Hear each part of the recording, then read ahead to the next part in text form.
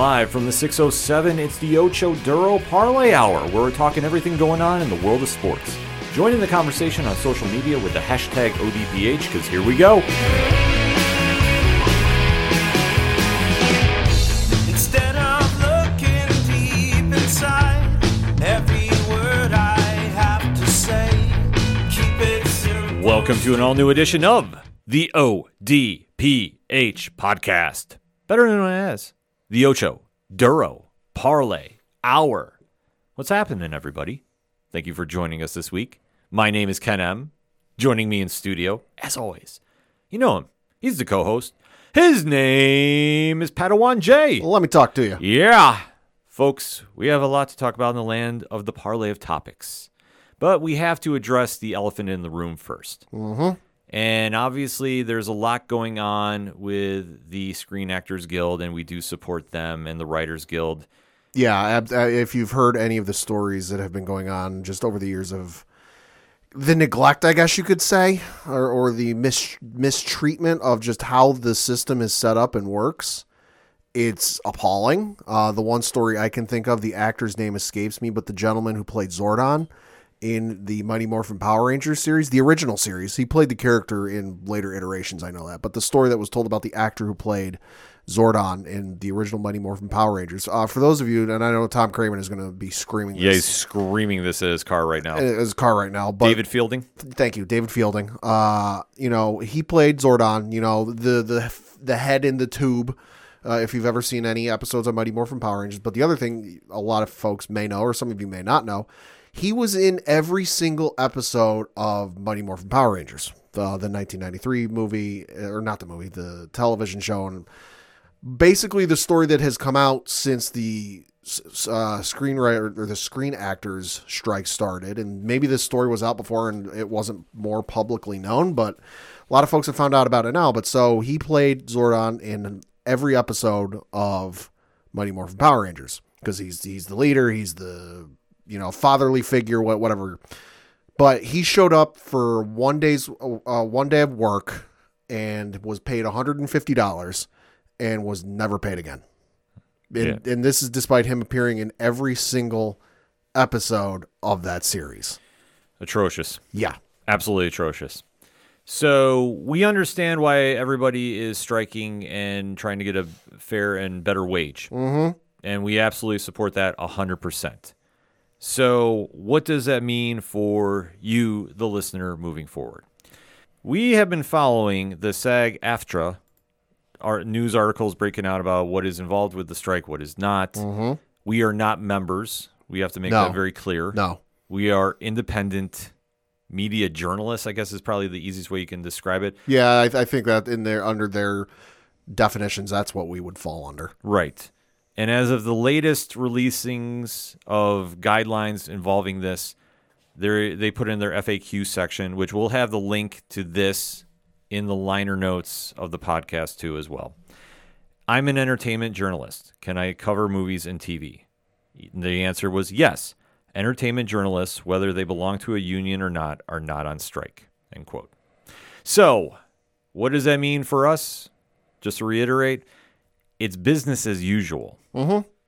And we are supporting the strike going on. The writers, the actors, because, hey, lost amidst all of the news with the actors striking is, hey, the writers are still striking. Yeah. That hasn't changed. That still has not changed. Yeah. So what we're going to be doing moving forward is in each podcast episode, we're going to have links up where if you want to go support, you can get the proper information about it. Because there's a lot of nonsense right now going around by people that don't know what they're talking about. Or they have good intentions, but they rush to be one of the first ones out there with the information, and they get the wrong piece of information, and it spreads like wildfire because it's the first one people see. Exactly. And I understand that people are trying to decipher about what's going on for them, and whatever the best decision is for you personally, if you're a content creator moving forward, that is your call. It's an unprecedented time, just because the last time there was a major strike like this was, of course, the writer's strike in 2007. Mm-hmm. And the creative landscape in terms of podcasts and YouTube channels and Twitch channels and blogs and everything else, just like how easy it is, was not what it was then. So you didn't really run into this issue because, yeah, there were podcasts, but not nearly as many covering movies and TV and entertainment type stuff. But times have changed and it's very confusing.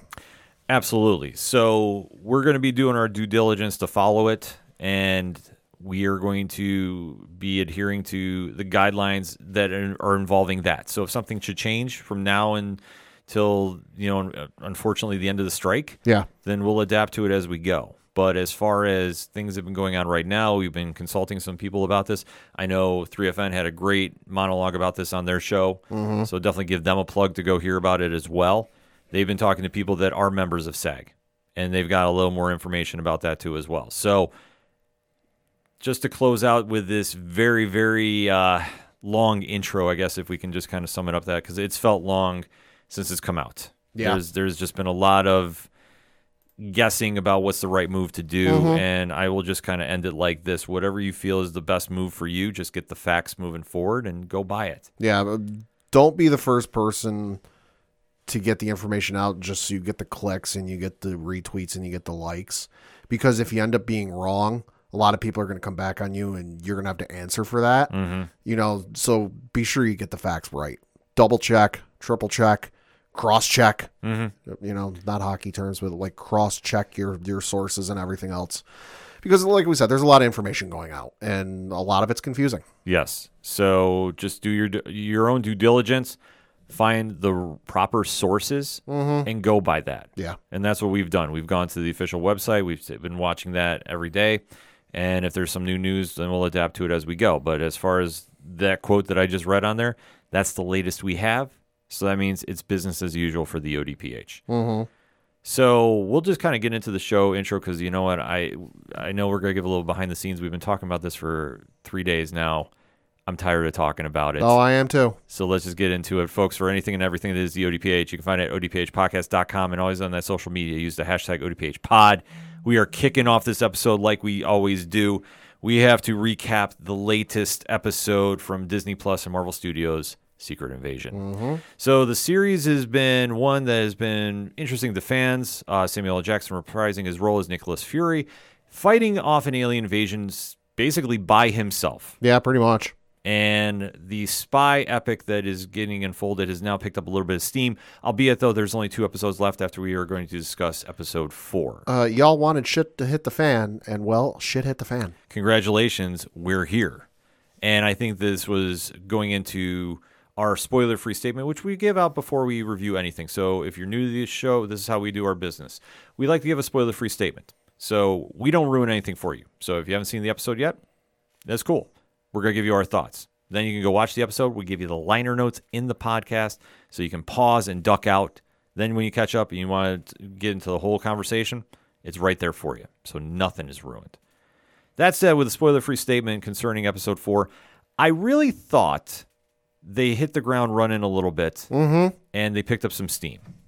And where they went from here was definitely interesting. Pad, let me know your spoiler-free statement here. So, little peek behind the curtain. Just because of the way the dates we record this, it's several days after the episode has aired. And in the past 2 episodes, episodes 2 and 3, Promises and Betrayed, I had waited to watch the episodes just so it was more fresh in my mind. I wouldn't have to rewatch it. And it was kind of like I'm all good to go. I waited to watch the episode 4, Beloved. I didn't watch it first thing when I got up on Wednesday morning just because I was planning on doing, I'm going to wait a couple days. I'm going to watch the episode, so I'm good for the episode, so I'm good for recording the show. And about halfway through my workout at the gym, I was checking social media, seeing what was going on, and I had seen some talk online of a surprise in the episode. And it didn't say what it was, and I'm not going to say what it is here, but I went there and go, okay, if it's already this early in the day, because that was at like maybe 10:30, 11 o'clock Eastern on Wednesday, I went, all right, if they're already talking about a surprise this early on the day the episode releases, it's not going to be long before it's full spread spoiled for me. So I went, okay, I got to watch this as soon as I get home. So I got home, made myself a little bit of lunch, sat down to watch it, and by the time the credits rolled, I went, holy shit, I'm glad I didn't wait to watch this because there's no way I would have avoided that plot twist and that spoiler. The episode was incredible. I've had no issue with the pacing and the way the show has gone thus far. I've enjoyed it. I understand people's gripes with it, but for those of you who felt it was too much of a slow burn and you wanted the pace to pick up, you got your wish, because yikes, the foot hit the accelerator on this one. Mm-hmm. It absolutely needed to, and I think it took a step in the right direction. A lot of questions coming out of the ending, though, which we'll definitely start deep diving into, but I think this is probably one of the better structured episodes of the series thus far, and with 2 more left, we definitely have got a lot of ground to cover, and I think they're taking the steps in the right direction to do such. That said, it is spoiler talk time, so Pat, in 3, 2, 1, talk to me about the episode entitled Beloved. God damn you, fucking roadie. What the fuck? No, this episode was awesome. The episode was just mind-blowing that I sat there on the edge of my couch, jaw slack, hitting the floor. It was absolutely insane. It definitely was, and they needed to pick this pace up, and I thought they did. They covered a lot of ground here. Yes, they did. And I think that was something that fans have been waiting for, and I think the fact that they finally got around to it, they dumped a lot at once. Yes, they did. But I never felt that it was taken out of the episode. I felt that they really structured it well, that I could keep a good idea about what was going on, especially when they had arguably their best action sequence I have seen in recent memory. Yeah, I'd have to say. I mean, it's in that conversation, but I have to say, like, for Marvel Studios itself, yes, I think it has done that, and I think that they set a pretty high bar moving forward, but a lot of emotional moments coming out of this one as well. Because as the episode kicks off, we do find out the history of future, I should say, and a little bit of history, too, for Gaia, who, played by Amelia Clark, who was quote-unquote killed. I'll say, take your victory lap. By Gravik. Thank you very much. Yeah, you called it. But I had a feeling, too, with how much she was getting involved in the behind-the-scenes, that Gravik, who has been the head person behind the Skrull invasion of Earth, because he has obviously been fed up with getting told, yeah, we're going to help you find a planet, we're going to help you find a planet. He's been getting strung along. Right. And to see Kingsley Ben Adir play him and just really step the game up and really just unload so much emotion and, ferocity in his character, I really thought it played such a great part.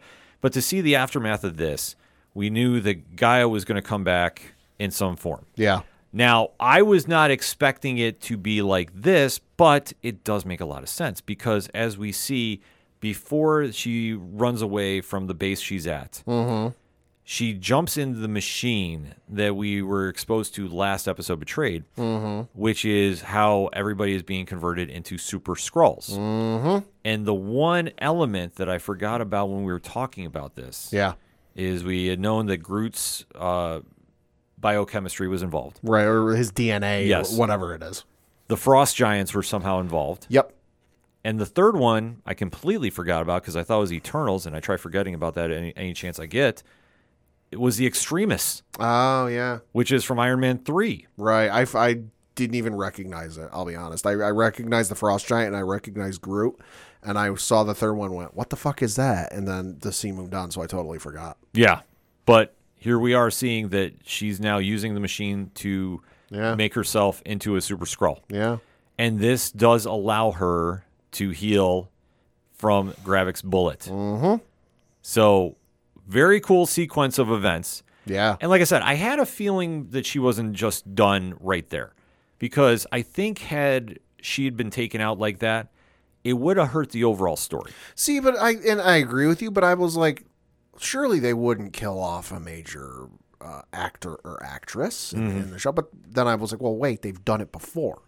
Kurt Russell, Michael B. Jordan, just to name a few. I was like, they've killed off major actors and actresses before, so I figured she might come back in like some sort of like flashback sequence or something like that. I didn't expect her to wholesale, do the Jon Snow Game of Thrones, and all of a sudden she's back to life that quickly. The only reason it tipped off to me a little bit is we had known that Gravik is a super Skrull. Also, correct me if I'm wrong, this is the first instance, and I'm not counting the blip because that's a whole other ball of wax. Sure. This is the first instance we've seen in the Marvel Cinematic Universe of somebody coming back to life. It's been done in the comics at Right. fucking nauseum, but in the cinematic universe, as of yet, we haven't seen anybody come back to life. I think this is the first instance. The Groot Guardians of the Galaxy 1 is debatable. I mean, depending on how you look at it. Yeah. No, I think you are right, Pat. Because we've had, like I said, we've had villains die. None of them have come back. Michael B. Jordan was a hallucination, if anything. You know, we've never had anybody come back to life. I mean, Thanos, the one version was killed, but then that was time travel. Right, yeah, that's a whole different... Yeah. Yeah, that's a whole different So I think this is the first there. instance we've had in the cinematic universe of somebody coming back to life. I think you're right. Through means of other than like time travel or other crazy shit. Yeah, no, I completely agree with you there. So to see this happen, it does make sense. But the only reason it kind of tipped me off a little bit is Gravik had powers. Mm-hmm. We're not expecting any other superheroes to be involved. Presumably. Right.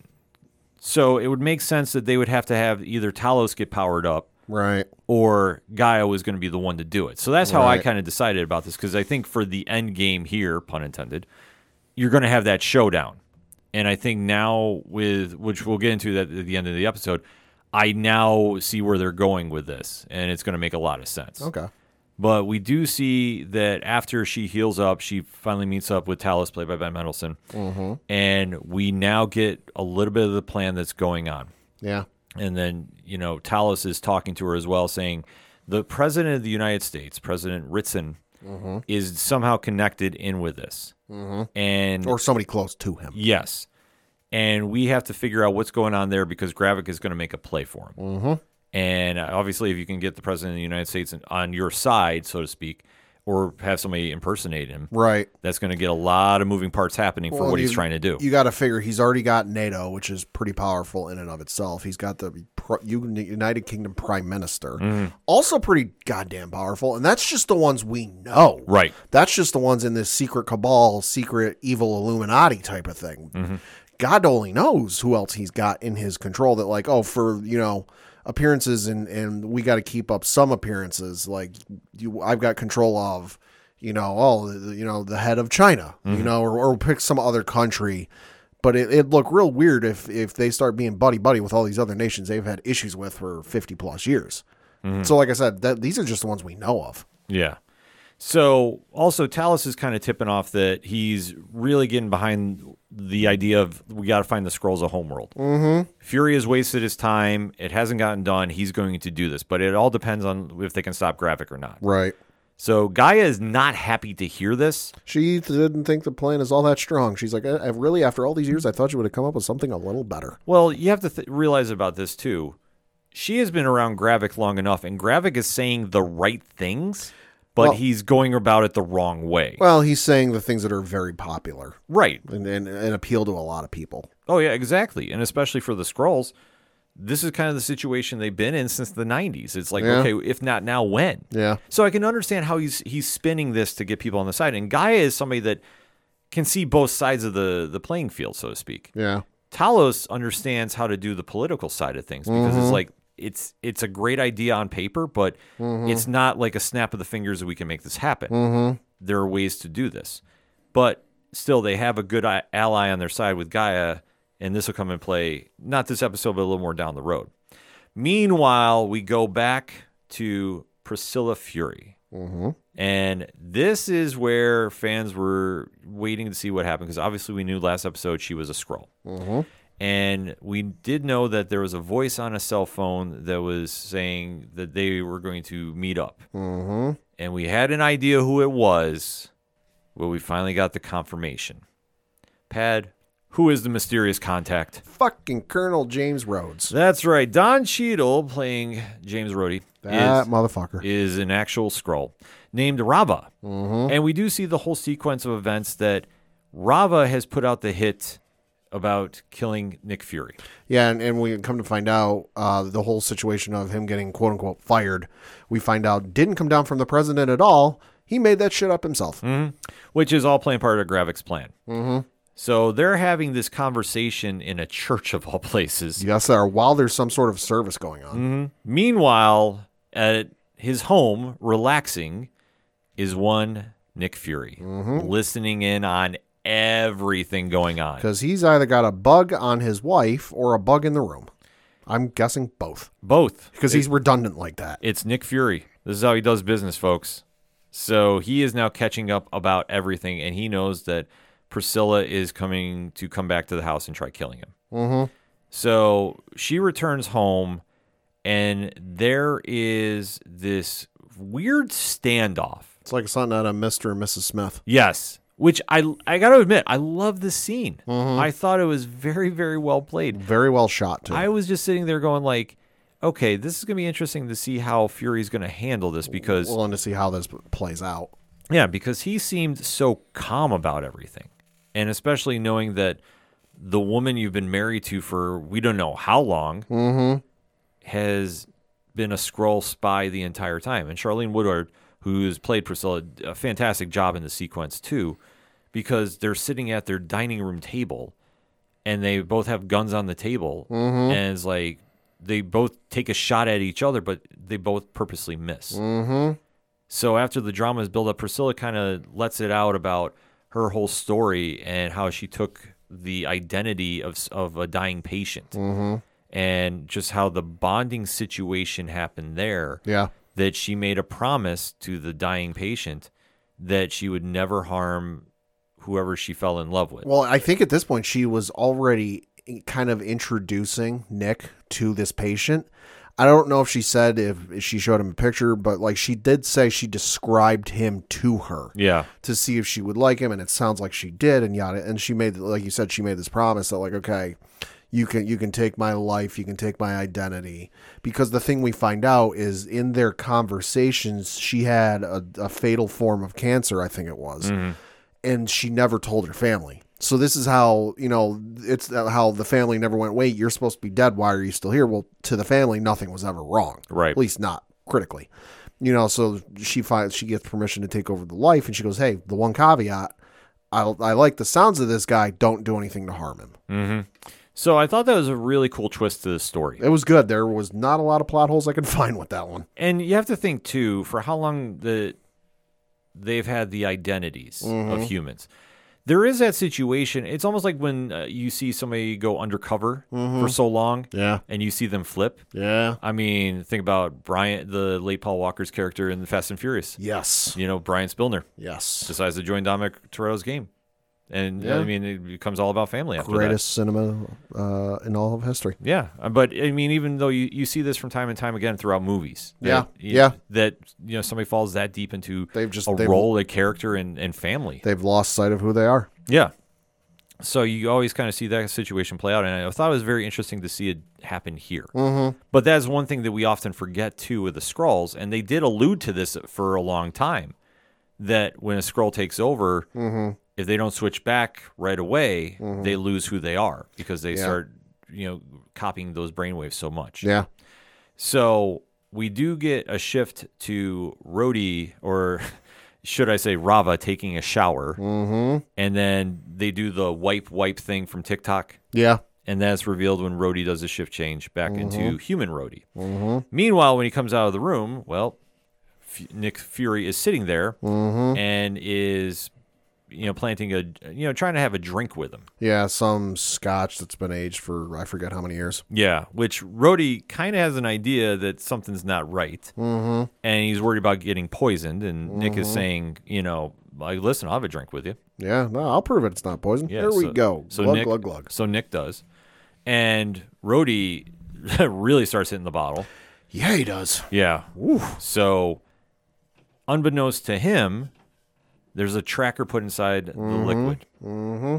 So now Fury and Talos, who are still very uneasy working together. Well, at this point, because Fury's having this whole conversation about, hey, let's let bygones be bygones. I'm sorry I acted the way you do. We got to stick together. All the meanwhile, he heard the conversation between Priscilla and him, so he knows what's going on. Yeah. Which, to me, that scene was great because it's like, oh, he knows what's going on. This is awesome. Yeah, he's tipped off everything. Mm-hmm. So all the cards are slowly getting laid on the table. Mm-hmm. But this is where I think the episode really picks up ground because now they can track down Rhodey. Rhodey meets up with President Ritson, and Fury and Talos are now tracking him. because they're supposed to have a big summit with the leaders of Russia. And we find out Rhodey had so much to drink, the president can smell it. Yes. And he goes, we need somebody to get Colonel Rhodes a coffee. So they start going to the location of the meeting. Gravik and company ambush. Dressed as humans, speaking Russians, furthering the whole, it's the Russians attacking the Americans. It's the Russians retaliating against America for the bombing in Russia, further stoking that powder keg for World War III. Yep. So we do see some amazing action sequences here. Jesus. Like I say, this had to be one of Marvel Studios' best events. So like the choreographers for this, Recently, yeah. Easily. Like I say, this was freaking amazing. And you're seeing just the cars getting blown up. You're seeing Gravik just leading the troops into battle. The fucking presidential motorcade's got a surface-to-air missile launcher in it. What the shit? Yeah, I mean, the business has picked up moniker has definitely been applied for this. And Dermot Mulrooney's character, President Ritson, he's trapped in his vehicle. He's upside down unconscious, so he has no idea what's going on. Yep. So at this point, Fury and Talos have to go lead in and pick up the Secret Service that's with him and try fighting back.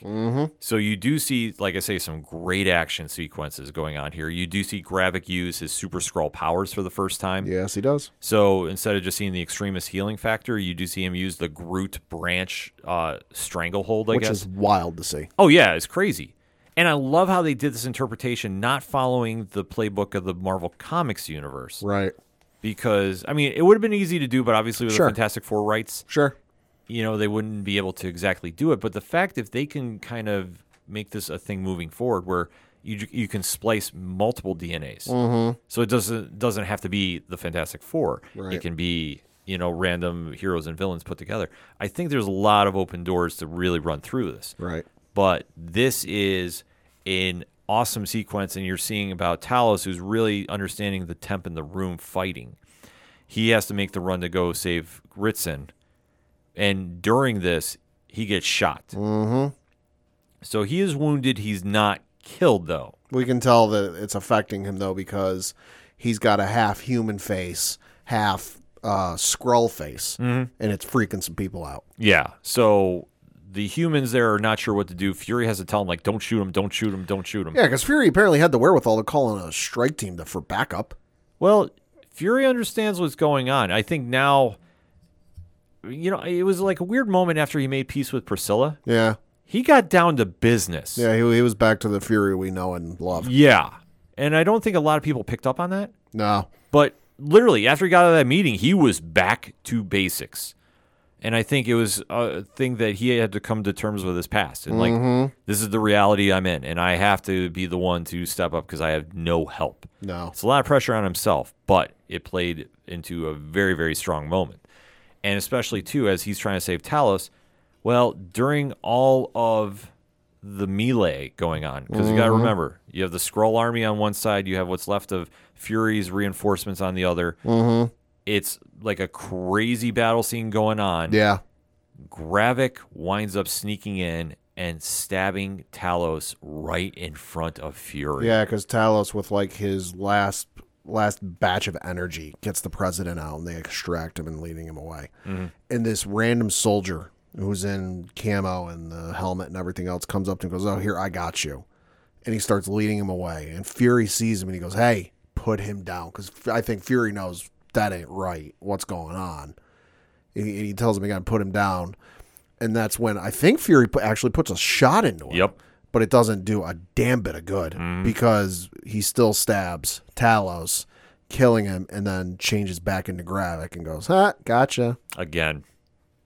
And then Fury winds up escaping with Ritson. And has to leave Talos' body there. Yeah. Which I get the feeling, knowing the way comics do, that's going to come back to bite him in the ass. One of two things is going to happen. Yeah. Because as this episode ends, Talos, I think, is gone. Oh, yeah, he's dead. He's dead. Yeah, so there's no question about this. Yeah, because unlike his daughter, he is not a Super Skrull. He does not have the ability to regenerate. Right. I think what's going to play out is Gravik is going to spin this in front of Gaia saying, Fury killed your dad. Yeah. And he's going to try spinning this. And you're going to have this moment where she is debating what's happening here. Yeah. And I think this is where Fury ultimately wins her over. Right. And it's going to be Gaia versus Gravik in the finale. And I don't think either makes it out alive. It could be that. I think it also could be a case of Gravik uses one of his puppets in the other world leaders to like present to the United Nations or NATO or whatever, pick your force, and goes, hey, look, this guy was seen palling around with Nick Fury who worked for the U.S. government. You know, the U.S. government's using aliens in stoking the fear and paranoia and trying to get the rest of the world to turn on the United States. Yeah. To try and get like a further like, hey, we're trying to really light that powder keg. They're doing a great job of it. Like I say, it's going to be very tensious, I should say, going into the finale. But I also think we have one more reveal, and I think now it's becoming more evident to me. Fury is a Skrull. Maybe. But you think about it like this. He's been able to see Gravik in his different forms each time. Yeah. Now, granted, it could just be he's very skilled at this. Yeah, he's been around him enough. But I almost think that whoever the agent is that's supposed to be Fury is just that far gone into Fury's mannerisms Yeah, maybe. that he's like now really believing he is Nick Fury. Like, as crazy as it sounds, I think that's ultimately how it plays out. I did hear a crazy rumor, though, online. You remember at the end of Winter Soldier? Fury standing at his grave? Yes. What if Fury actually was dead and this was the replacement and he's been there the entire time? Oh, okay. I mean, granted, I don't know how that works and how they can retcon it with the snap and everything, but Yeah. Well, there is a lot of in-between time from when he gets killed in that movie to when you see him again. right. Food for thought. I also think Rhodey turned after Civil War, or at the end of Civil War. I agree. When he was injured. He got injured, and then we saw him rehabbing at the Avengers Complex, somewhere in between there. Yeah, I think you're right about that too. Because Kevin Feige came out and said as much that, like, and I'm paraphrasing, but Kevin Feige said that, like, Rhodey's been a Skrull for a lot longer than you think. Yeah. So he was a Skrull for, I'm guessing, since the end of Civil War. Yeah. A lot to digest here. But Pad, final thoughts on the episode. Incredible episode. Like I said, people wanted shit to hit the fan, and boy did it ever. And that makes next week's episode, or this week's episode, must-watch TV. Yeah, I agree with you. This was probably the best episode they've had thus far. Agreed. A lot of payoff for events that we thought were going to happen. I was very shocked that Talos is killed, but I think that that's going to be the spark to get Gaia on Fury's side, I could see it. leading for the ultimate showdown between Gravik and Gaia. And I think all bets are off about who walks away from that one. But I got to be honest, I'm hoping Gravik lives. Like he gets, put into the raft or whatever the Max jail system is. The one they had the Avengers in. Yeah, because he's been such a great character, and I don't want to see yet again somebody killed off. That's a villain that this doesn't happen in the comics. Like, not every villain gets killed off after each battle. So I'd like to see Gravik stick around, but I think ultimately, like, him and Gaia is the showdown that's going to happen. I think Fury takes out Rava, and I think that we go from here. Arguably, the Marvels, I guess, pending. I mean, because I think we'll probably get a Carol Danvers appearance in this show, or Monica Rambeau. I think you'll get somebody. Yeah, it could be. Because I don't know if they can wrap up everything with how it's going. I mean, obviously, I don't think we're gonna have a Secret Invasion 2. Probably not. You never know, though. But crazier things have happened. But there's a lot of interesting theories to digest, but a strong episode nevertheless. A lot of things happening. So you know the deal by now. ODPH Society, hit us up on that hashtag. Let us know your thoughts about Marvel Studios and Disney Plus's Episode 4 of Secret Invasion entitled Beloved. We're going to take a quick break. We'll be right back. Do you like comic books? What about movies and TV shows? Well, we may be the show for you. We're Hops Geek News, a weekly podcast that discusses comics, movies, and TV shows while featuring a beer of the week. Every week we chat about what we messed up on the week before, and then we dive into what we're reading and watching, as well as some news. We then wrap it up with a geek-themed topic of the week. You can find us anywhere you listen to podcasts by searching Hops Geek News. Cheers. Coming back for another segment on this edition of the ODPH podcast, and it is con season. Con! That's right. It is the time of year for the world-famous San Diego Comic-Con International. taking place July 20th through the 23rd. And we are going to give you our preview of events because obviously there's been a couple card subject to change. Yeah, especially with, as we mentioned in the opening of the show, with the writer's strike going on and the Screen Actors Guild strike going on. You might look through the panel list, and there are some of these panels that probably won't happen. The only one I know for certain is not happening is there was supposed to have been a panel for the upcoming Dune film, the sequel to Denis Villeneuve's movie from a couple of years ago. That's not happening. So we're going to stick away from those, just because, again, with everything going on, odds are they're probably not going to happen, but you never know. But so we're going to stick to some stuff we're pretty sure is going to be happening. Absolutely, because there's still the biggest word of everything going on here with this con is comic. Oh, I thought it was con. Well, it's not a con because it's a convention. Well, I guess you could say that too, Pat. I guess you could say that. But as far as I am concerned and as far as Pat is concerned, it is all about the comics, and there's a lot of great stuff this year. Are. So we definitely have to deep dive into it. So what we're going to do is kind of go through each day, Thursday, Friday, Saturday, Sunday, what jumps out to us, what we think is like when we read this is going to be like, you need to go check this out. So all the information that we are getting from this is coming either from our press outlets, which we'll definitely shout out, or comic-con.org. So, Pat, kick us off. Yeah, so the first one I'm going to mention takes place, and all of these times are Pacific time. Takes place on Thursday, July 20th from 11:15 a.m. to 12:15 a.m., and this is the Mattel WWE Elite Squad Fan Panel. And the description of this reads, quote, "The Mattel WWE Elite Squad defends their title as the action figure champions of San Diego Comic-Con with all new WWE action figure reveals and WWE superstar guests. Join hosts Sam Roberts and Johnny Gargano. Oh, let's go. For a star-studded panel featuring the Mattel design team and superstars from WWE," close quote. So this is obviously the panel they have every year at San Diego Comic-Con where they unveil the newest line of Elite Squad figures of the pro wrestlers, what's going to be coming out. And I know for those of you in the collecting community, especially the pro wrestling figure collecting community, y'all are a wild bunch. I've seen the lengths you go to get these figures. I applaud you because that is a length I am not willing to go to myself. I agree. But that's going to be one to definitely tune in for, and especially if you got kids, look out for the news on social media, what they're announcing. If you got a kid who's into pro wrestling and they want to figure, hey, check out what gets announced at this panel. Might be an early Christmas idea for you. This panel is a little more than just your average toy reveal. And we've seen, a lot of surprises happen at this. And if you're a WWE fan, you definitely want to be in attendance for it. Something tells me you're going to have adrenaline in your soul. You're going to have something, Cody Rhodes. Maybe. At a guess. I'm just guessing. At a guess. We kind of have to throw it in there. What else you got lined up, Pat? The next one I've got takes place on Thursday, July 20th from 11:15 a.m. to 12:15 a.m. And this is the 9th annual Musical Anatomy of a Superhero Film and TV Composer panel.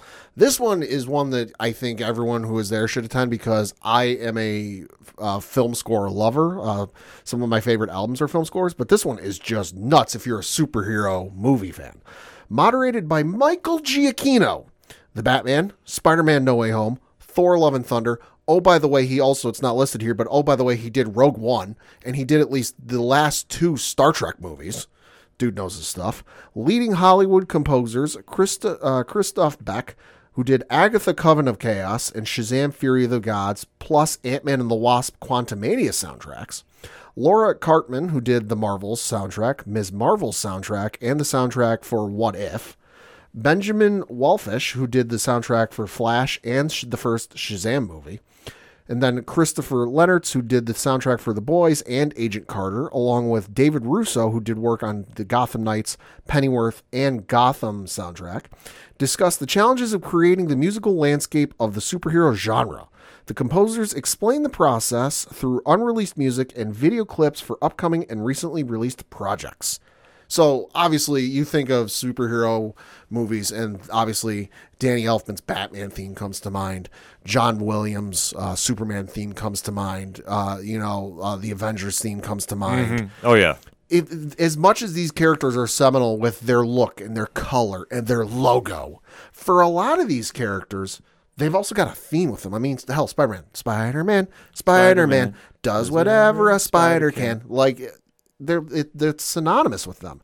So if you're in attendance, definitely recommend you check this one out because you might not think about it, but music, very important to the superhero genre. It's definitely a cool panel, and I think this kind of represents a lot of Comic-Con too, because you're going to see a lot of different fandoms, a lot of different topics brought up throughout the entire con. And I think there's always such a cool option for fans to go to because you never would think like how music should get a whole panel. Yeah. And they're going to really deep dive into it. And it's like when you start sitting in attendance for it and you start being part of the conversation, it's like, I never realized this, but then you couldn't taking away that knowledge and going somewhere with it. So and music, you might not think about it, especially for like films and TV, can blow your mind. Fun little tidbit I learned the other day.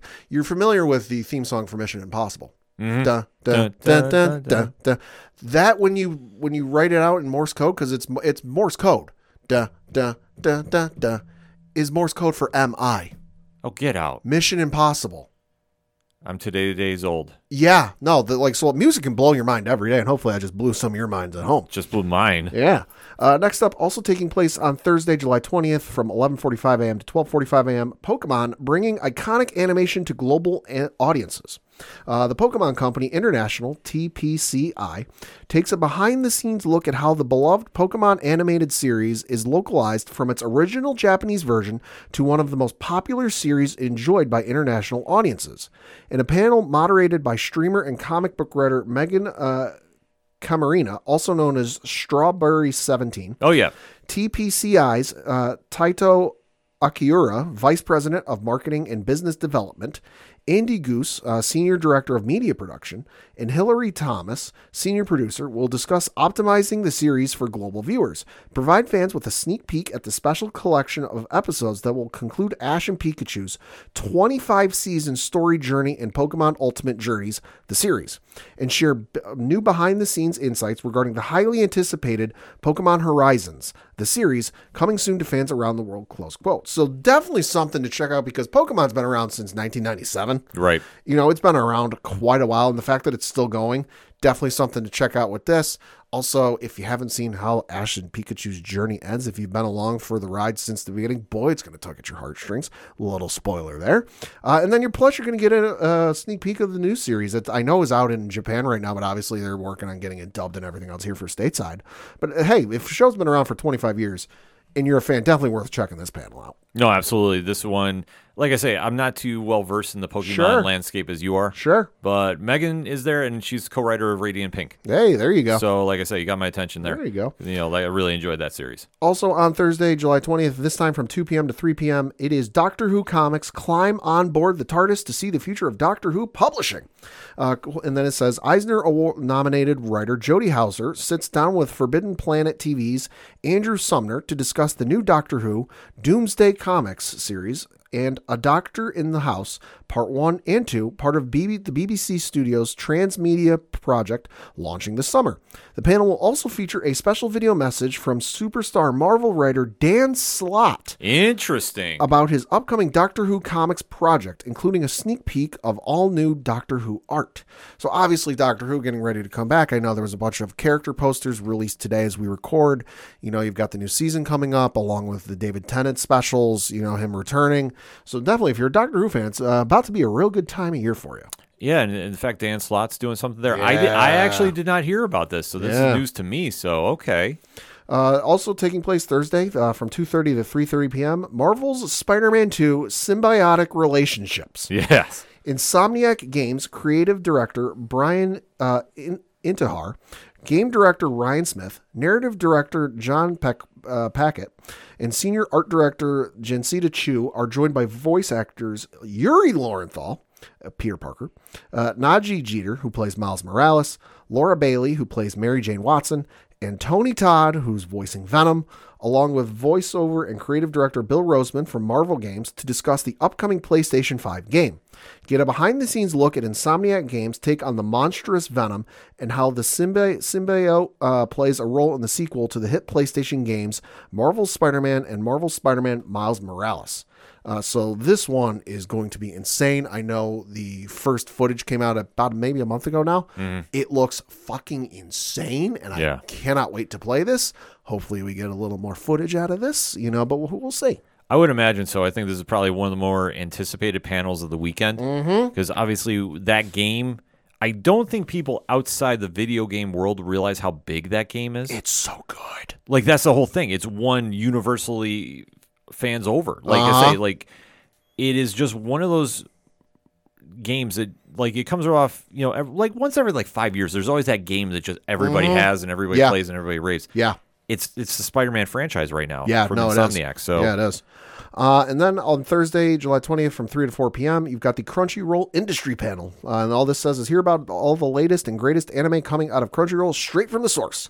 So if you're a fan of all things Crunchyroll, like I am, definitely going to be interested to hear what they talk about, because no matter what con it is, they always have a Crunchyroll Industry Panel, and they're always tight-lipped about what it's going to be. So you never know. You could get some crazy reveals at this. Oh, absolutely. That's something that, especially if you're in anime, Crunchyroll does it. I mean, how good do they do it? Oh, Crunchyroll's so good. Like I think for like the low price of like $6.99 a month, you think, because you can watch for free, but you get ads. But if you pay, I think it's like $6.99 a month, you get it ad free, and you get a whole bunch of other stuff, because there's some stuff you can't watch. You need a premium subscription to watch. But like, you think about the amount of stuff you're able to watch on Crunchyroll. If you're an anime fan, you need to sign up for Crunchyroll.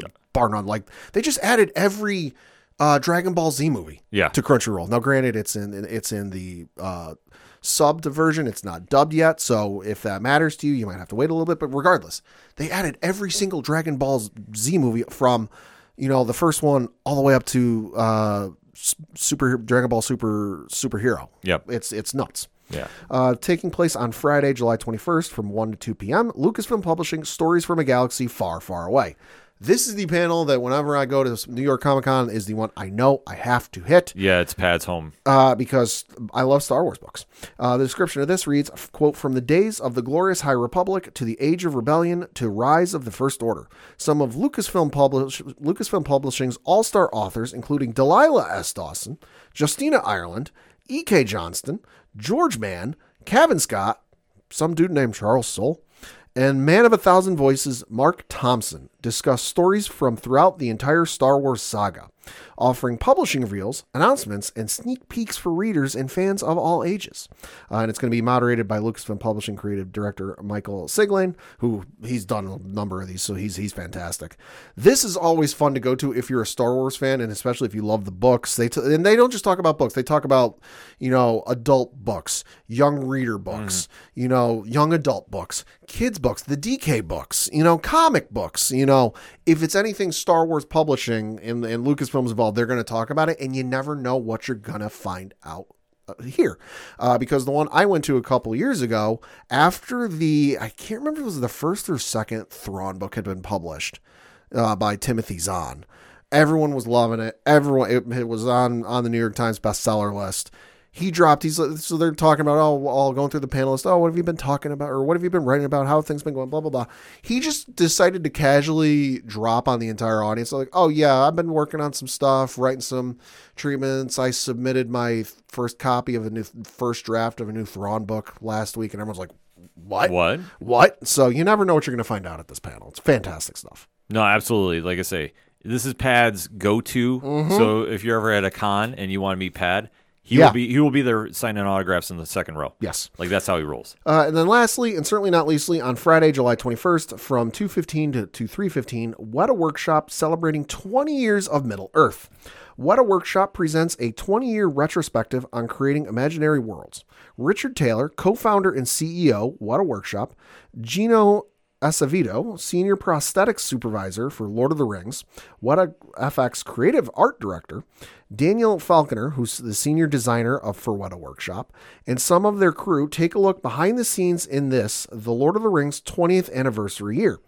Jed Brophy, actor stuntman for the Lord of the Rings trilogy, will host a Q&A, and there may be a surprise return to the stage for a fan favorite. They will also reveal our Return of the King 20th anniversary Masters Collection collectible. So if you're not familiar, Weta Workshop is the crew that designed all of the armor, all of the prosthetics that look so goddamn lifelike in the Lord of the Rings movie. Yeah. Because they were real. If you're not familiar with their work, go do a Google search. It's absolutely stunning stuff.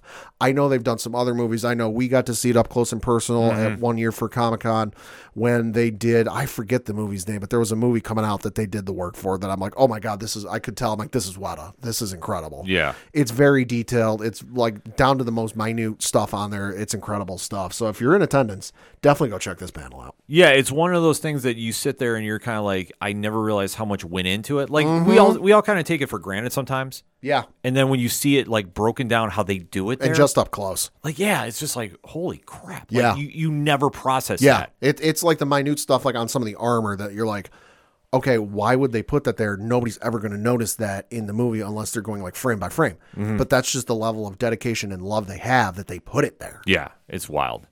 So my list, it's a little longer because, like I say, I have a lot of comic stuff I want to break down. So that's why I wanted Pat to get his stuff out of the way first because, like I say, he's got a lot of great picks. But me, I'm going heavy comics.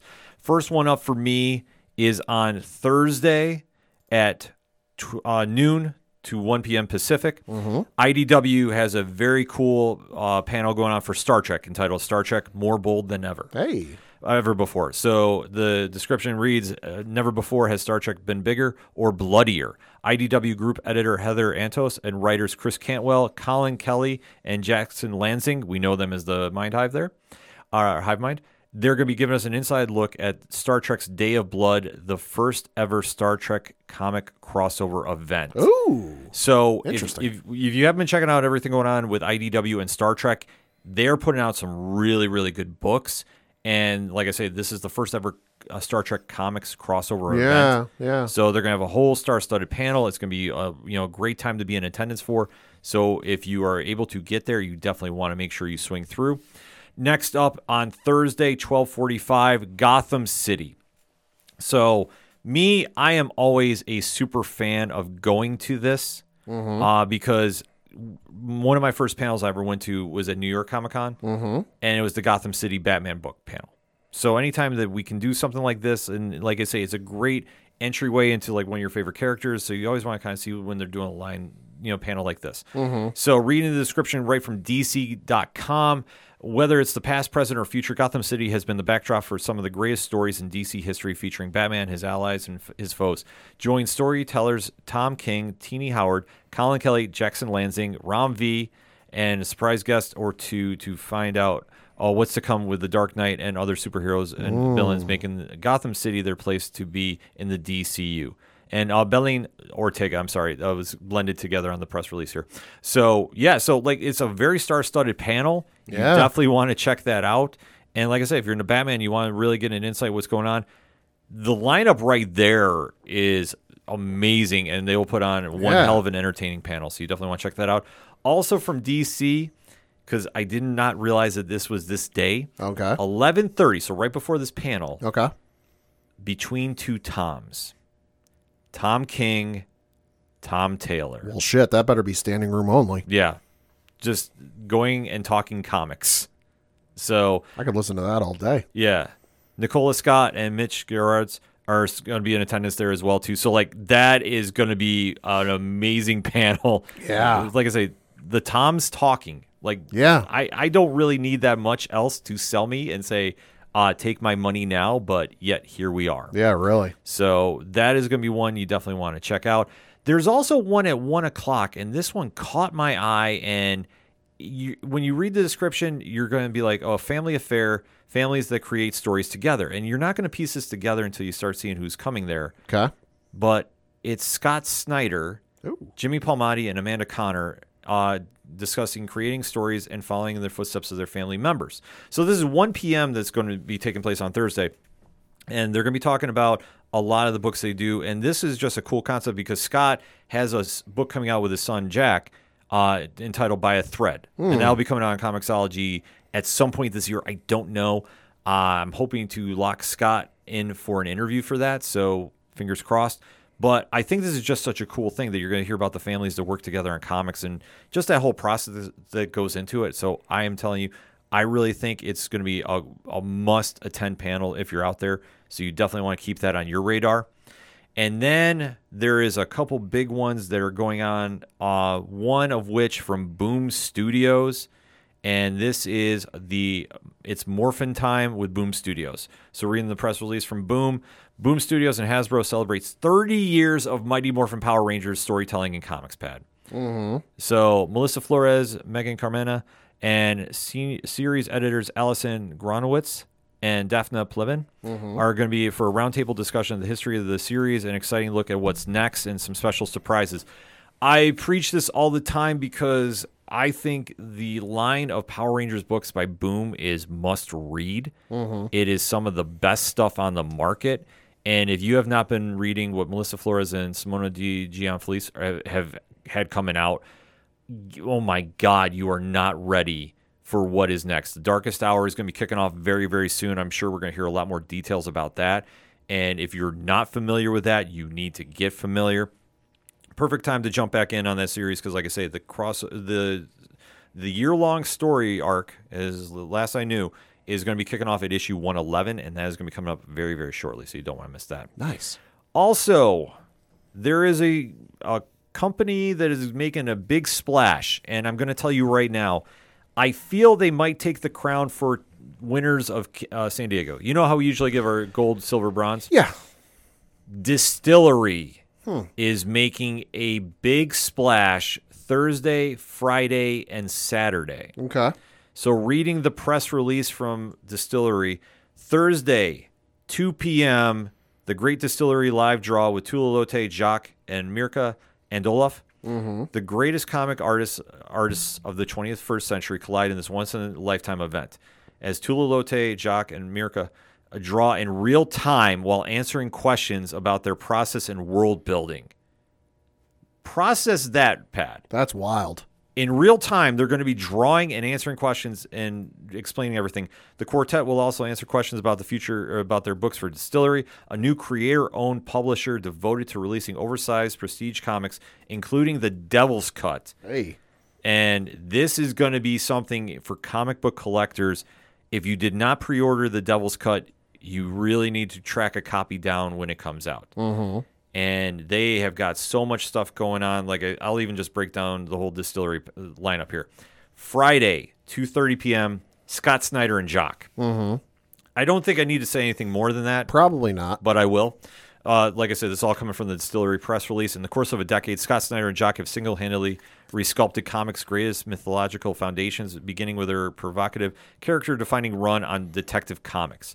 The pair has since conjured some of the most horrifying, enchanting new worlds in sequential art through their collaborations on Witches, as well as their myriad other projects. Now both pioneers entering a new founding creators at Distillery. They're going to be talking about their new stuff coming out. And let me tell you, the buzz behind this company is well-deserved. The lineup they have is ridiculous. Like I say, if you're not excited about it, you need to check your pulse. And then to top it all off for them, Saturday, July 22nd, 1:30, Distillery presents Drinking from the Devil's Cut. And this is the introduction to Distillery. In the aging process, the whiskey that evaporates is called the Angel's Share, but the most potent spirits is captured in the wood, the Devil's Cut.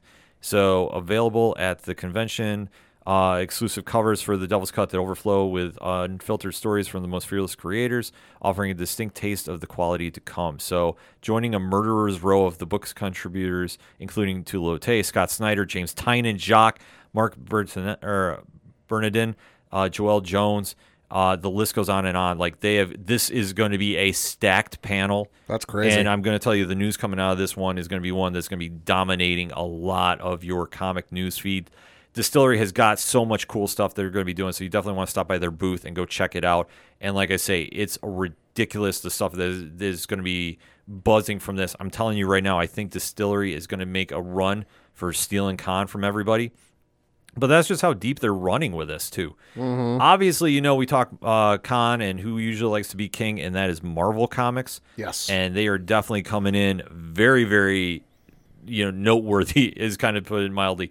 You already talked about the Spider-Man 2 panel for the video game. Yep. Designing the X-Men, a week in Marvel special event at 4 p.m.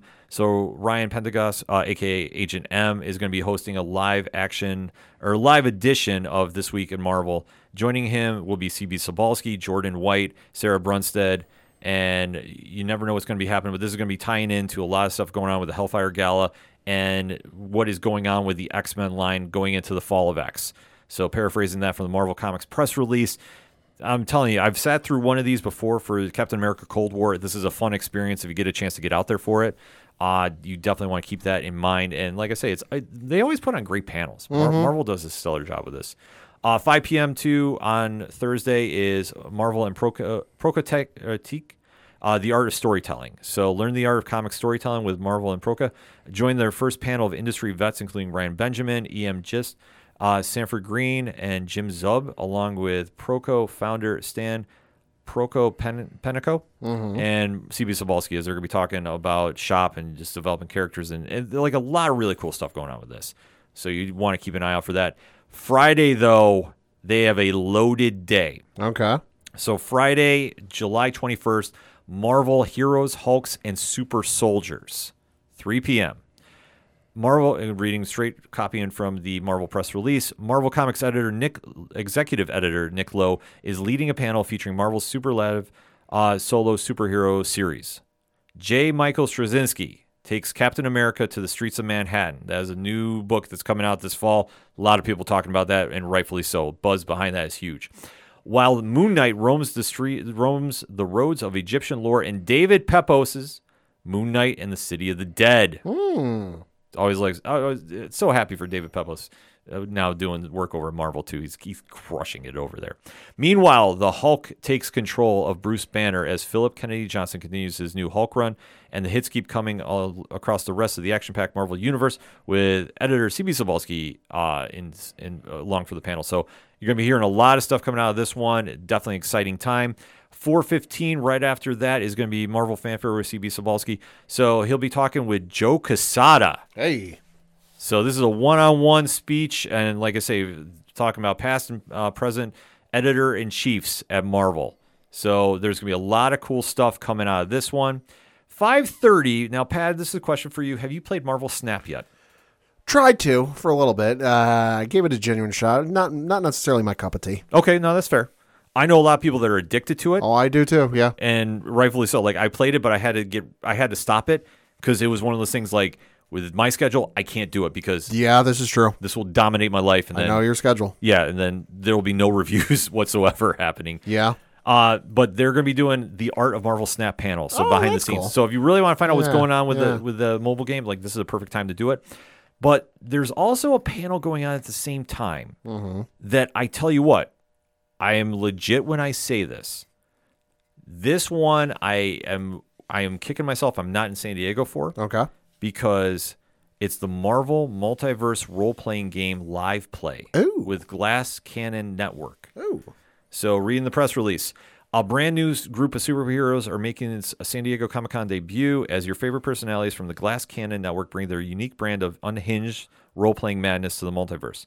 Join Game Master Troy Lavelli, along with Joe O'Brien, Skid Marr, Matthew Capodistica, Nero Ibrahim, and Alicia Marie, and Marvel's own Nick Lowe. Apologize if I butchered anybody's name. As they create a superhero story that makes the Avengers look like a knitting club. Yeah. That is the tagline here. That's a good line. And I'm going to tell you what, this new role-playing game, I have not played one since the original Marvel one by TSR. Right. And I've actually picked up a couple things for it. So I might dip back into it a little bit. I'm not going to lie about it. It's very intriguing to me. Interesting. So stay tuned for more of that involving the ODPH. But I'm going to tell you what, I think this is going to be a really cool game to pick up. If you're into RPGs, this is going to be something you definitely want to keep your eyes out for. Next up, though, Saturday with Marvel, like I say, they got two big panels coming.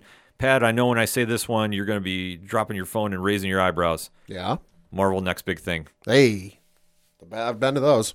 Why don't you give a little breakdown? What is entailing at those? So Marvel The Next Big Thing panels is much in the same way of the Lucasfilm Publishing panels. They will bring in all of their big name writers and basically talk about what they've been working on, how things have been going, maybe give a little bit of tease for something that's coming out in the next couple of months.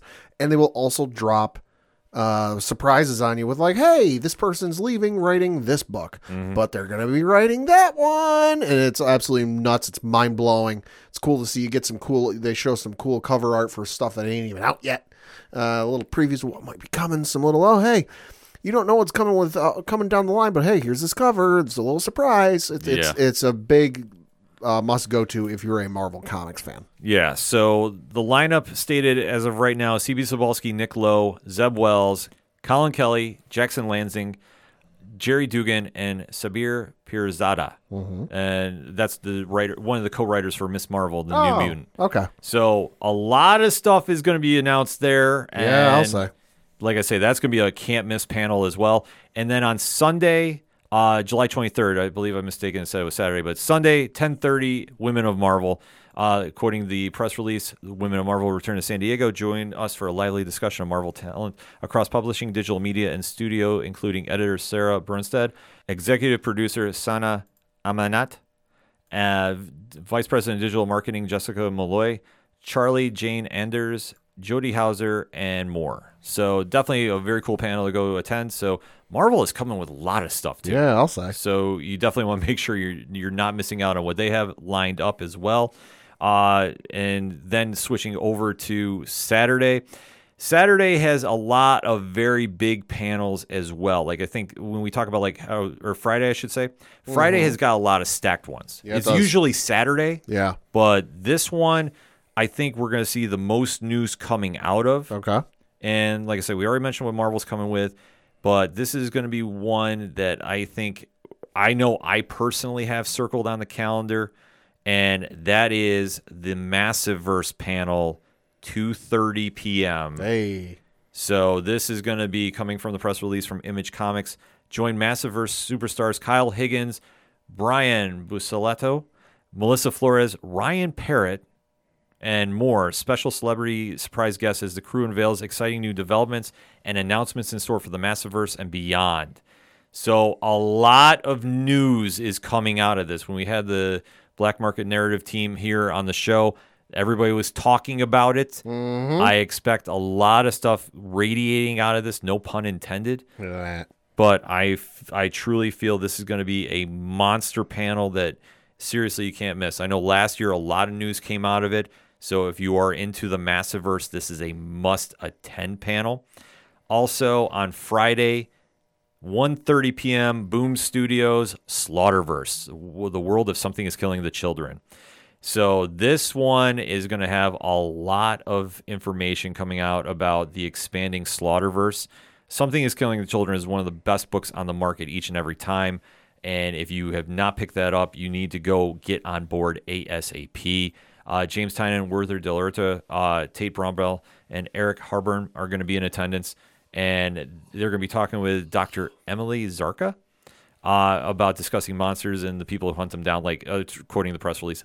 This is going to be a very cool panel. And like I say, if you haven't jumped into Something's Killing the Children, I know, Pat, you don't do horror, so this will not be for you. Nope. But it is going to be one that you definitely don't want to miss. I'm telling you right now. If you are into how great those book series are, they're doing a lot of cool stuff. Speaking of very cool stuff, it is crazy to say this, but we are 20 years into Invincible. Wow. Coming from the press release of Skybound Entertainment, quote, the best superhero comic in the universe celebrates its 20th anniversary since it first debuted at Image Comics, with a look back at the franchise and look forward to what's coming in the world of comics, animation, video games, tabletop games, and more. So Ryan Kirkman, Corey Walker, Ryan Otley are all going to be in attendance. Listen, if you have not picked up Invincible or checked out the cartoon on or animated series, I need to remember animated series on Prime, do yourself a favor. It's really something special. And like I say, it hasn't really sunk in. It's 20 years, but it's been almost a staple of how to do comics in the superhero era right now. So a very, very cool thing going on with them. Also, Skybound has got a loaded weekend too. Thursday, July 20th, WrestleQuest, the Wrestleification of an RPG pad. So 4:15, join MegaCat Studios team members alongside surprised legendary wrestlers as they break down the beginning traditional are bringing traditional JRPG mechanics to the wrestling ring. Peek behind the scenes, case studies, lessons learned, and feedback from fans, professional wrestlers, and RPG superfans. Panelists include wrestling legends Jake the Snake Roberts, Heyo. Sergeant Slaughter, Okay. and Jeff Jarrett. Nice. JEFF. Haha. JARRET. Along with James Deegan and Zach Manko from Megacat Studios, according to the press release from Skybound. This looks like an amazing panel. If any of our listeners are in attendance for this panel and there is a Q&A session, I ask that one of you get called Slap Nuts by Jeff Jarrett. Yeah. You do that, we'll and you can get us a videotape of that. We'll send you some OD page swag. Yeah. We'll definitely hook something up for that. But that's a fun panel, man. Yeah. That's going to be something really cool to see. And then probably the one I think even with all the stuff going on with Skybound, the one that I'm most excited about, and I tell you what, we got so much buzz behind this. Saturday, July 22nd, Transformers and G.I. Joe return in the Energon universe. Oh, yeah. So 4:15, according to the press release, the Transformers and G.I. Joe are back as Skybound, kicking off the Energon universe. Superstars Robert Kirkman, Daniel Warren Johnson, Joshua Williamson, and Sean Menkowitz reveal the secrets behind Image and Skybound's most anticipated comics of 2023. Legitimately, Void Rivals has been the surprise hit of the year thus far, and it opened the door for something much bigger coming. And I'm telling you what, Daniel Warren Johnson's Transformers is going to be the wildest book you're going to pick up this year. I am so freaking excited to pick this up. I kid you not. Like, this is going to be one of the highlights when we talk about it later this year. It's going to be right there on the playlist. So a lot of cool stuff going on there. And like we said, Friday, DC is really loaded up with panels too. They're doing a Dawn of DC panel at 12:30. Cool. So it's talking about everything that they have going on right now. Rom V, Joshua Williamson, Nicola Scott, Tom King, Joanna Starr, and Josh Trullo, and Tom Taylor all in attendance talking like literally the new breath of fresh air that is going on with DC. Yeah. And I love the comics, love what they're doing out there. Right after that is the Dawn of DC Night Terrors one. So this is breaking down everything going on with that crossover event. Joshua Williamson, Jeremy Adams, and Dennis Culver all going to be in attendance as well. And then Jim Lee and Friends, 6 p.m. What need I say more? Jim Lee talking comics. No. Yeah, that's all you need. And then Saturday, 12:30, this is one Pad. If he was there, I know he would be front row. The World of Metropolis. Quoting the press release from DC, Superman isn't the only force to be reckoned with in Metropolis. The top comic writers and artists are working on stories for the city of tomorrow, including Joshua Williamson, Sanaa Grace, and Philip Kennedy Johnson. Yeah, I'd be there. Yeah, a few more. And there, plus, like I said, you're going to get a lot of details. I was at the one in New York Comic Con last year. Tell you what, they did not miss hitting the marks on all of that panel. That was a great panel to be in attendance for. So if you haven't checked that out, you definitely need to. Oh, man. And like I say, just the rest of the weekend is pretty loaded up. Like if you're into Image, you're into IDW, they got some great panels going on. Distillery is lined up too. Even like there's one on Sunday that caught my attention. Yeah. And I was like, I did not even know like this was going to be a panel together until I read it. Okay. And I sat there and I'm going like, this is a great lineup of writers. And this is a lot of stuff that I have fortunately been able to cover on the blog. Sure. And it's a deep dive into horror comics. Oh, I'm out. I know you're out. Like I say, Yep. Pat has made this very well clear if anybody's new to the show. He does not do horror comics. I don't do horror anything. Right. And that's fair. And like I say, I don't judge you. Like it is what it is. Yep. So it is something not up your alley. But when I saw the lineup for this panel, I was like, oh my God, this is absolutely insane. Just hearing these people talk shop because they're some of the best in the business. And when you talk about horror books and you really want to get people, fully invested, these are the ones you go to. Scott Snyder, Rodney Barnes, Leah Kilpatrick, Ben Steinbeck, and David Dalshaman, who we know from the Suicide Squad. Okay. He's going to be there. Like I say, they have got this lined up, and they're all talking about creating horror comics, reading the press release coming from comiccon.org. So, like I say, this is going to be one that if you want to get into horror comics, like this is a great lineup to really just deep dive into. Like I say, if you're a longtime listener to ODPH, you know my love affair about Scott Snyder's horror books. I will scream that to the high heavens. So that was one that, like, when I read it, it was like, okay, this is going to be one that's catching my eye completely. And especially, too, like I say, they got such a big weekend. Comixology does, too, throughout the entire weekend. They have a loaded up one. Like I say, Boom is loaded, too. Image is definitely crushing it this weekend too. Like everywhere you go, just kind of tie up, there's literally something for everybody. And I know that we don't have the big Hall H moments this year. Right. And that's fine. You should go for the comics and deep dive into a lot of cool stuff that's going on. Because there literally is something for everybody diving into former universes. There's one that's about the 90s era of comics, which I'm scared to go check out if I was there, but I would want to go check out because the 90s is a weird time. This is very true. I think I would have to get on Patreon for that episode. I'm not going to lie. Like, that's kind of my feelings about it. But there's like so much great stuff to go check out in general too. Like I say, Doctor Who fans have got a lot. Star Wars fans have got a lot to go check out. All the indies. Vault Comics has got a great lineup. Top Cow has got a big thing going on Saturday too as well. Like I say, overall, it's not the big luster of the Hall H mic drop moments because of the reasons, but getting to the basics of comics. This is a loaded day. Like I say, Friday I think is the most loaded day for me. Saturday's got some huge events too. Sunday is always kind of a little quieter today, but there's still great panels on Sunday. And then you just take a look at overall like the news coming out. Like, Pat, is there any like one panel that you heard there and you're like, okay, that's my go-to? Star Wars. Love the books. Love what they're doing lately. Cannot wait to hear what gets announced at that panel. I mean, yeah, that's got to be up there for me too. Like I say, Massiverse is a huge one for me, but I'm honestly saying Distillery I think is going to be the one to catch everybody. It's generating a lot of buzz, and unless you're like really into the comic scene, you don't realize the impact it's going to make. But I'm telling you what, they're going to be bringing a lot to their panels too. And especially make sure to go check out all the booths there. There's a lot of cool stuff that you can buy, a lot of stuff there, they might be doing giveaways for everybody in general too. Like I say, just take the time to go walk around the con, go meet some creators, thank them, go buy some stuff. This is all about, supporting the great medium that we do, because from comics, that's where you get all those fantastic shows and movies you get to watch from. A lot of it just trickles back to that. So that said, hit us up on that hashtag. Let us know what you are thinking for San Diego Comic-Con. Are you excited for this year? What is the panel that you're most excited about? See, I get amped up talking about it.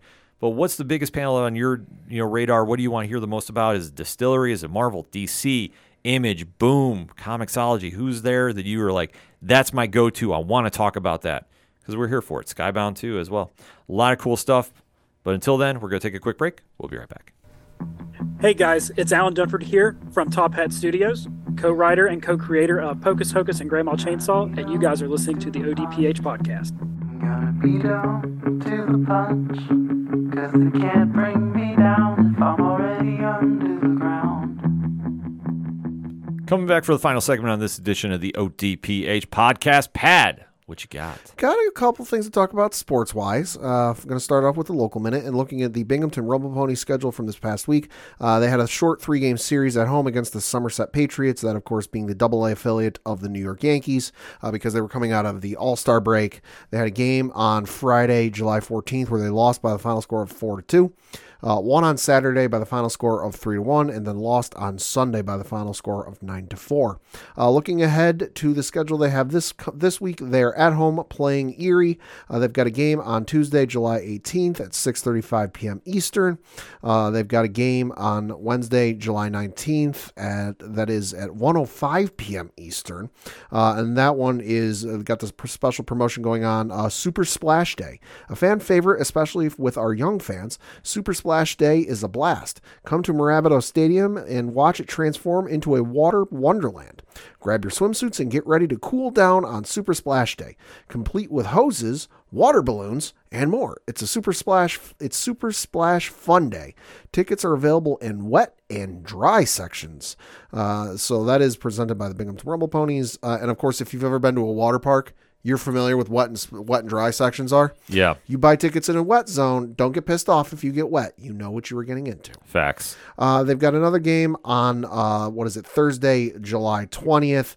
That one is going to be one of the special ones. That is the Condores de Binghamton Night. And that is the Binghamton Rumble Ponies are proud to participate as the Condores de Binghamton as part of Minor League Baseball's Copa de la División event series. Condores de Binghamton will take the field on 3 occasions, the first of which was on Friday, May 12th. The second is on Thursday, July 20th, and then Friday, September 15th. Players will be wearing specialty jerseys and on-field hats for each game. The Rumble Ponies are proud to be one of 95 on-field Hispanic identities across minor league baseball as part of minor league baseball's national season-long campaign. Through the success of the Copa program, now in its 6th season, minor league baseball has solidified its commitment to the long-term growth of its U.S. Latino communities and its diversity and inclusion efforts across the country, playing an important role in the folklore of South America. The condor is a symbol of wisdom, power, and health. Watching them soar as they patrol the Andes Mountains with their long wingspan inspires awe. Los Condores de Binghamton, like their namesake, are majestic, graceful, and athletic, calling the hills of Binghamton and its surroundings home. Wearing red, yellow, and bright blue uniforms, Los Condores honor the flags of Venezuela, Colombia, and Ecuador. So that'll definitely be cool. I've seen the uniforms; they're actually pretty cool. I got to admit. So that'll definitely be something to check out. They've got a game on Friday, July 21st. That one is going to be a firework night. It's also sitcom night, and it says, "Join us as we salute the greatest sitcoms of all time." It will be a trip down memory lane as the best shows ever to appear on your television will be featured in content throughout the game and on our reality big TV screen. So that'll be definitely something to be cool to check out. They've got a game on Saturday, July 22nd, which that's another 607 Saturdays, which that one is celebrate the amazing communities within the 607 area code. Each Saturday, a different town will be featured and highlighted. Come show your love for the Rumble Ponies and your hometown. So this one is also going to be a superhero night, and they're giving away Rocket Raccoon bobbleheads. So it's calling all superheroes, swing, fly, or materialize your way here for your galaxy in time for Superhero Day. The first 1,000 fans in attendance will receive a limited edition Rocket Raccoon bobblehead.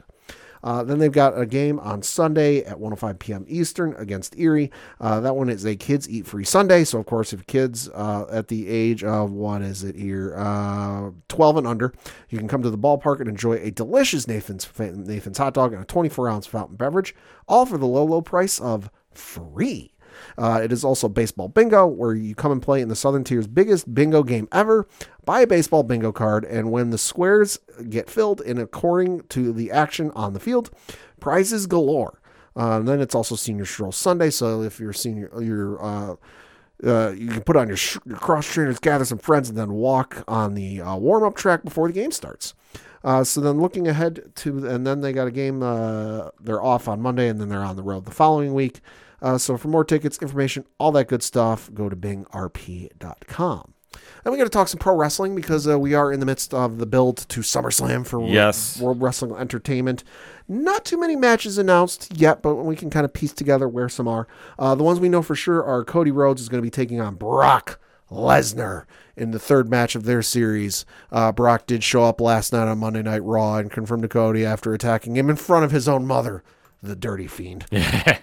Yeah, we expected this to happen. Yeah. So it was just a formality at this stage. I'm just wondering if they're going to give it a crazy stipulation. I fully think they are. I would imagine. So, I mean, we've still got, 2 weeks, 2.5 weeks before the build to SummerSlam, which is taking place from Ford Field in Detroit, Michigan. Yeah, I believe first weekend in August. So yeah, it is. It's August 5th. Coming up very shortly. We got that one. You've got Seth freaking Rollins taking on Finn Balor, which, hey, no surprise there. We'll see what happens. The Judgment Day playing real nice right now. Like, hey, everyone thought there's issues. We showed you last week. There's no issues here. Yeah. I think, listen, it's one of the biggest shows of the year. Not the biggest. It's, probably number 2. I expect there to be a major fracturing between the Judgment Day, between Finn and Damian Priest. We'll see what happens, though. I fully think so, too. This could be a fun match, but I think this is where Damian Priest might fumble the briefcase. And then another one that was announced last night on Monday Night Raw, we were going to be getting Ronda Rousey taking on Shayna Baszler. No shock here. Baszler, I'm going to call right now, is going to win. Yeah, with all the reports that Ronda's leaving, she's got a hard out date, and the rumors that she's going to be putting over Shayna on her way out. It's going to be a good match for Shayna, put her over, and Ronda on her way out. I think it's a good thing for all parties involved. Yeah, no, I agree. Not announced, but hey, it's probably going to happen at some point here. They just got to announce it yet. We're going to be seeing Roman Reigns take on main event Jey Uso, the real Tribal Chief. That's going to be an incredible match. It's a great shirt. I mean, the question is, do they make the title change there? I don't think so. I think all signs still point to Cody Rhodes at WrestleMania next year. But wait and see, ... Yeah, and then the rest of it, kind of waiting to see. There's not too much built yet, but hey, we still got some time. Right. I mean, that's the one good thing is There's some rumors and there's some innuendo, but nothing's real solid. If you follow the rumors and you watch Monday Night Raw, you're like, all right, I might be able to see how they set that up here, but we'll see. Right. I mean, that's the one nice thing they're doing is they're giving time to build stories. I always hate raining on parades, but, unlike AEW where, we have a pay-per-view coming up and we don't have any matches announced, really. I mean, we talked about this at great lengths on 6 to 7 TWS last night, so make sure to check that out on your favorite podcast provider. But, I mean, WWE does very, very well about building and investing in getting a match to where it needs to be. Yeah, it's all in. It's taking place on August 27th, 2023 from Wembley Stadium in London, England, where there is like over 65. I don't know what the firm number is. I just know it's over 65,000 tickets sold. So it's one of the biggest shows in England history for a pro wrestling event. I'm looking at the Wikipedia page, which let's scroll down. When was it last edited? The page was last edited on the 14th of July, 2023. So 4 days ago. There's a section for basically the top, a little intro like, hey, here's what this page is about. It's a section for production. Then you've got background and storylines under that. Then you've got references and external links. There is no card or match announced for this show. Hell, we don't even know where it's going to be broadcasting from. Yeah. Whether it's going to be television, whether it's going to be Max, or whether it's going to be pay-per-view. There's a lot of moving parts going on with that. So I guess it would just be follow AEW social media and you'd be able to track it down. But, I mean, that's the one thing that, not to go completely raining on them, but it's an area that they need to improve on. Yeah. Because obviously they sold out, and that's a big win for them. I'm not taking anything away from them. No, absolutely not. But it's a big win, and they just need to really invest this because they're going to run a pay-per-view right after it, too, with All Out. Yeah. And I gave my thoughts about that on 6 and 7 TWS. And the one I was really driving is they have a pay-per-view for Ring of Honor this week that has slowly been put together, and there's been stuff that's leaked online. Yeah. But is it going to be enough to get a fan base fired up to spend $40? Yeah. That's the question you have at hand. And that's something that, I'd love to talk to the ODPH Society about. Or, AEW, they know how to get a hold of us. This is true. We can talk. They got the email. We remind them every week you have our email. So if you even want more pro wrestling content, though, 607 TWS on your favorite podcast provider. But before we get out of here, you know how we end the show. We got to talk comic picks for the week. Pad has said pretty much it's all San Diego. So that's where you need to go focus on. So I'm leading off mine. A lot of stuff on Comixology this week. Like I said, the originals line I always recommend to. It's a couple, really interesting books. So if you're looking for a unique read, Money #1 and Simulation Theory #1. So that would be something to go check out from them. Also, there's so much stuff coming out from Image this week. It's ridiculous. Oh, yeah? Yeah, this one was, I think they got such a monster week. Big Game #1. Okay. Now, it's Mark Millar and Pepe Larraz. I don't know anything about this. Right. I did see a still image that I don't know if it's real or not. So I can't even speculate. Okay. Any preview I saw, the cover is just blank right now. But anytime Mark Millar has been dropping something lately, it's been huge. So I'm going to tell people right now, this will be something to keep on your radar. Big Game #1. But on my playlist, though, I got to say Battle Chasers #11. That is going to be one that I cannot wait to dive back into and really start hyping up a lot. If you listen to the ODPH for a long time, you know my love affair with this series, so I can't stress that enough. Void Rivals #2. So this is the one that kicked off the Energon universe for Skybound Entertainment.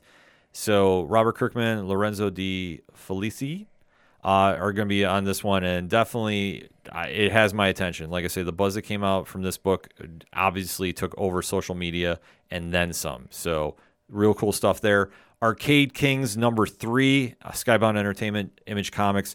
Dylan Burnett is bringing this really interesting story that's combining like a little bit of anime, a little bit of high action, a little bit of like drama. Like there's a lot that is going on with this story, but I think it's just such a cool read. And I've really enjoyed the series thus far. Noctera Nemesis Special. So this is Scott Snyder and Tony Daniels' book, but Tony Daniels is not on the art for this. Oh, okay. They brought in Liam Sharp. And trust me when he brings the terror to this series. This is going to be one, like I say, I was super excited to hear about this. If you got to swap out artist Sharp is going to be bringing it. And like I say, if you haven't read his stuff, Exo Man of War, Unconquered, need I say more? On the DC side of things, the review is out right now because we are officially DC Comics Press, and I'm super excited to be working with them. Batman, Superman, World's Finest 17, Pad. Oh, okay. Mark Waid, Dan Mora. Enough said. Yeah, I would say so. Loved this issue. Thought it was incredible. And just like the whole series, I mean, I think it's one of the best superhero comics on the market, period. Mark Waid just knows how to write the world's finest pair, and Dan Mora is arguably the best artist in the game. Just putting it out there, folks. He does amazing work. So if you haven't checked this stuff out, definitely make sure to. X-Men Red number 13. That is one that, like I say, the X-Men line is going to be heating up, especially coming out of San Diego Comic-Con. So it's a good time to get on board now and see what's happening there. And then last but certainly not least on my list, Something is Killing the Children, number 31. The return from hiatus. What else can I say? James Tynion, Werther Dell'Orta. Erica Slaughter is back in a big way, and I cannot wait to see where this story is going because obviously how things were left hanging last time we saw her. This is a series that is definitely picking up some steam, so if you haven't checked it out, you need to go check it out. Like I say, a lot of really cool stuff happening there. And honestly, hit us up on that hashtag and let us know what you're picking up at the comic shops going into San Diego Comic-Con weekend, because there's going to be a lot of reviews coming out this week too, especially Power Rangers Hyperforce and Radiant Black number 25, the monster issue for the Massiverse. That's coming out on Nerd Initiative, but I actually have a bullpen that's writing some reviews this week, Pat. So we got some new voices going to be covering some comics on there. So if you want to find out the best that's going on in comics, obviously nerdinitiative.com, odphpodcast.com. We got your hookup. Definitely holler when you read it. And as we always say, go out and support your local comic shops wherever you are at in the world. They're putting in a lot of work to get you those books, so definitely pay it back in tenfold. That being said, Pat, for anything and everything, it is the ODPH. You can find it at odphpodcast.com. That's it for this week. So for the one and only Padawan J. Fuck the Astros. I'm your host, Ken M. Thank you as always for listening to the ODPH podcast, better known as the Ocho Duro Parlay Hour. See you next time.